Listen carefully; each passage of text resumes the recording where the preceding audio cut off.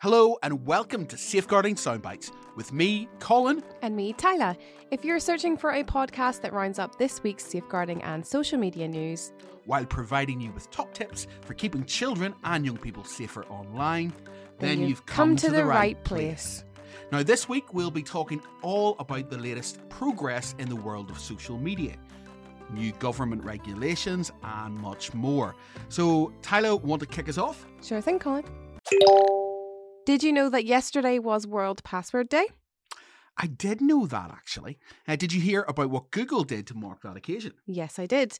As of yesterday, Google has started to roll out its new passkey technology to accounts across the world. Now, passkey technology increases your account security by turning authentication options like fingerprints, your facial ID, and chosen PIN numbers into a new type of more secure password. So it's kind of like when I'm unlocking my phone with Face ID? Yeah, sort of. Google plans to use a cryptographic private key, which is just another big name for a string of numbers and letters that protects your information stored on your device, with a corresponding public key stored in Google's server. But if it's public, does that mean that other people will be able to see it? That doesn't sound like it would be very safe at all. Well, no, it will still be private. So don't worry, Tyler. Public is just a term to use to describe the technology that responds to the information that you give on the platform. The public key will still set a unique challenge for the private key to answer. Right. So how is it more secure than a traditional password? Well, this process is considered more secure because it uses your information that is unique to you. So only your authentication will be able to unlock your account, which will make it a lot harder for hackers to break in and steal your information. Okay, right. That does make sense. It's great that Google are improving their security, but it does seem like it's not new. I feel like I've already used this technology with some of my devices and apps. So Tyler, that's because you have. Both Apple and Microsoft have been using similar technology in recent updates and apps as well. I knew it sounded familiar. Does this mean I don't have to worry about remembering my passwords anymore? Well, not necessarily. While this wide approach to authentication technology has led to some outlets referring to this as the end of passwords, others prefer to look at this as a new and updated form of password protection that we will see becoming more widely used. Now, for right now, however, it's still important to use strong passwords to protect your accounts that don't use authentication technology. Remember, longer is better. I like to use the 3-word method. Just 3 random words that aren't related to me or to each other, but are easy for me to remember when I go to sign in. Now, that's a great method. Now, to find out more about how to improve your cybersecurity and your cyber resilience, check out our cybersecurity webinar. Now, speaking of new technology that is becoming more widely used, Snapchat struggles with its new AI feature. My AI are still continuing. Yep, that's right. Last week we mentioned that the feature had not been received well after being released to all Snapchat users. On top of many complaints about the feature's presence, there were reports of inappropriate interactions, including some that involved underage children. Despite Snapchat releasing new filters that would help keep the AI chat appropriate, such as age verification before starting the chat and parental insight for how the chatbot is being used, many unhappy users still review bombed the app stores with 1-star reviews. Now, that unhappiness seems to have persisted this week. CloudTech24 revealed this week that the search term delete Snapchat had skyrocketed by 488%.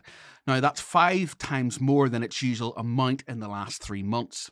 Now, this is largely due to the fact that only those who have purchased Snapchat Plus subscriptions are able to remove the AI bot from the top of their chat list.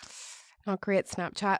Not great at all. It seems Snapchat is doubling down on their AI feature after announcing the introduction of adverts to the chatbot as well as their Spotlight feature. For example, if you're having a text conversation with the AI chatbot about video games, it will send you relevant links from a game retailer that you might be interested in.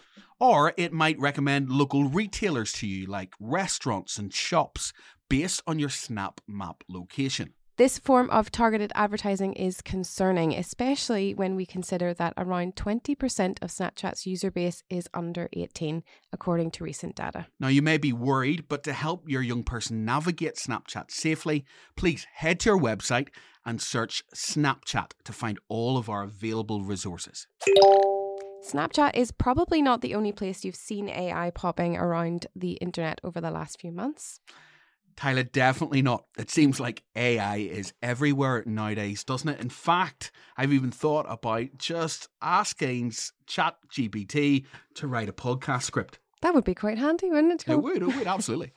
Some professionals are even claiming that AI could have as big of an impact on jobs as the Industrial Revolution. This is why the Competition and Markets Authority, CMA, in the UK have decided to carry out a review into AI products currently popping up around the market, like the Snapchat AI chatbot and ChatGPT.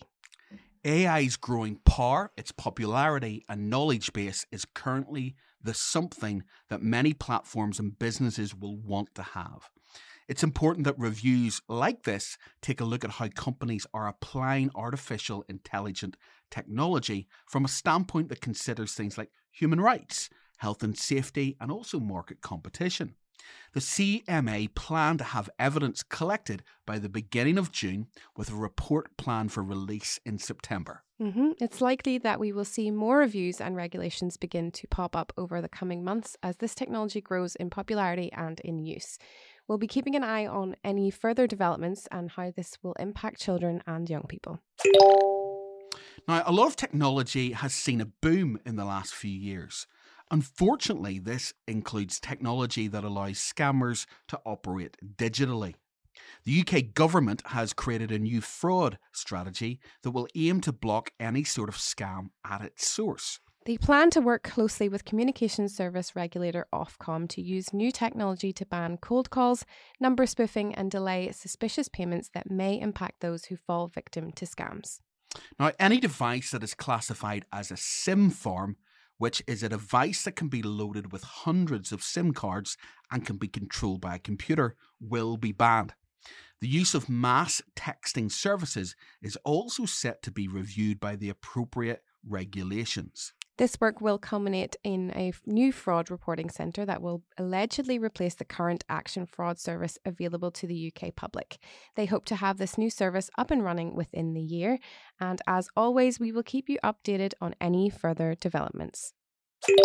Now, since we're on the topic of reviews and regulations, MPs in the UK have heard that vaping products are being illicitly traded in school playgrounds. Conservative MP Neil Hudson brought forth several suggestions on how the government can take further action on discouraging vape use by under 18s, including the recommendation that shops should hide vapes from view, similar to regulations around cigarettes and also other tobacco products. Hudson used examples of reports from teachers across the UK who have claimed their students leave lessons and walk out of examinations in order to use their vape. This was done in response to last month's promise from ministers to identify ways to reduce the number of children and young people using vapes. Now, youth vaping is a widespread problem for many countries, including Australia, who have just announced a ban on recreational vaping in an attempt to curb its teenagers from using e-cigarettes. Some of the risks that can come with youth vaping are addiction, developmental issues, gateway behaviours, and a loss of focus that can lead to things like truancy and poor grades. For teachers, parents, and carers who are dealing with this daily, it is so important to know how to address this both in the classroom and also at home. Now, to find out more information on youth vaping, as well as top tips and further resources, check out our recent article by visiting our website. Now, young people using vapes is far from the only issue being faced in UK schools today. Recent figures have shown that 638 pupils in Warrington were suspended from school in the 2022 spring term, up from 407 recorded during the spring term in 2019 before the pandemic began. Now, this is a record high, which the Children's Society is concerned about, as they believe poor behaviour in school often indicates that children are suffering from unmet special educational needs or larger issues outside of school. Larger issues can include a variety of things, but could come from difficulties children and young people face at home, such as abuse or neglect, or even poor mental health struggles and challenges. Now, it's unfortunate that suspending a child from school can actually exacerbate these issues. The difficulty is that removing the child from school can help to create a more stable learning environment for other pupils and their teachers, even if it could potentially endanger the child in question. Children and young people who are made vulnerable in this way are then at increased risk of things like grooming for criminal or sexual exploitation, especially when they are without specialist support. Now, we've seen this most recently in the story of Ben Nelson Rue, who struggles with mental health and lack of specialist support allowed him to be picked up and manipulated by County Lines drug gang.